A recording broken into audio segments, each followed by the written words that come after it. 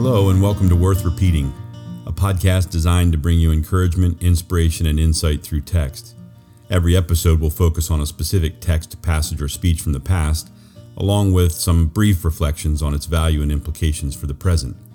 My name is Todd Williams, and I'll be your reader of these words, worth repeating.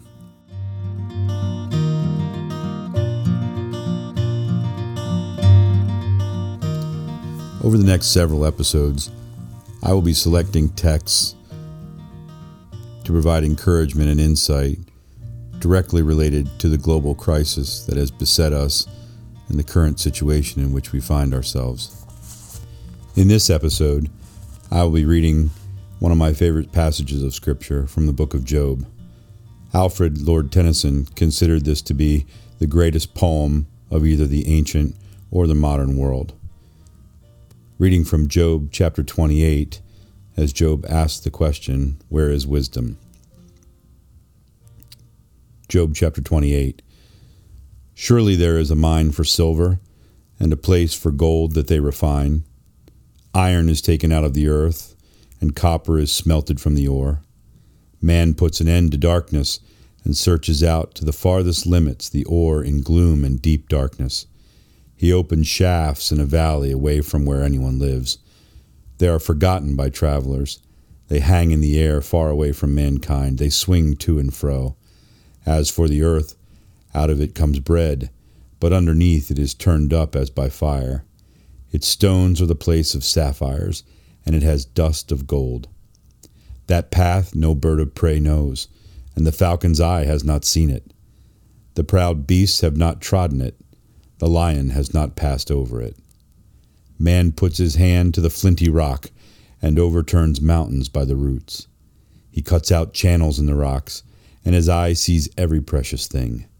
He dams up the streams so that they do not trickle, and the thing that is hidden he brings out to light. But where shall wisdom be found? And where is the place of understanding? Man does not know its worth, and it is not found in the land of the living. The deep says, "It is not in me," and the sea says, "It is not with me." It cannot be bought for gold, and silver cannot be weighed as its price. It cannot be valued in the gold of Ophir, in precious onyx or sapphire. Gold and glass cannot equal it, nor can it be exchanged for jewels of fine gold. No mention shall be made of coral or of crystal. The price of wisdom is above pearls. The topaz of Ethiopia cannot equal it, nor can it be valued in pure gold. From where, then, does wisdom come? And where is the place of understanding?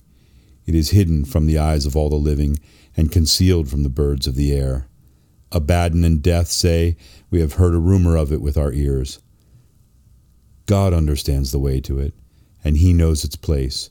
For he looks to the ends of the earth and sees everything under the heavens. When he gave to the wind its weight, and apportioned the waters by measure, when he made a decree for the rain and a way for the lightning of the thunder, then he saw it and declared it. He established it and searched it out. And he said to man, "Behold, the fear of the Lord, that is wisdom, and to turn away from evil is understanding." Some years ago, my wife and I were on a wilderness canoe trip in northern Minnesota with our kids when they were much younger than they are today. We were in two separate canoes and paddling across a lake that we'd been across several times when a windstorm came up and we found ourselves in rollers 3 to 4 feet high. Crossing that lake, which took us nearly 5 hours, normally we would cross it in an hour and a half to 2 hours, there were times when I didn't think we were going to make it, when I thought our boats would be lost to the wind and the waves. Finally, when we reached shore and portaged into another lake to find a campsite, we gathered around the fire, and I opened the Bible and we read this passage of Scripture. Job has always been a book that has spoken to me in powerful ways because it doesn't seek to give us a way of finding reprieve from trials and suffering, from uncertainty and fear. Rather, it gives us perspective. It calls us to being wise in the midst of our trials and sufferings. In this particular passage, Job underscores for us that wisdom too often eludes us, but it can be found in the Lord. The fear of him is wisdom. He wants us to have it. He's declared it for us, and he's shown us where it is. In days when uncertainty and fear and confusion are sweeping over us like so many waves, we would do well to fall before God reverently, acknowledging that his ways and thoughts are higher than our ways and thoughts, and come to terms with the fact that he is the creator and sustainer of all things, that we are his people and his servants, and we should trust him in the midst of crises, in the midst of uncertainty, in the midst of times that make us afraid. When we feel that we have no control over things, we should remember that we serve a God whose purposes cannot be thwarted. He is our Redeemer, and he lives.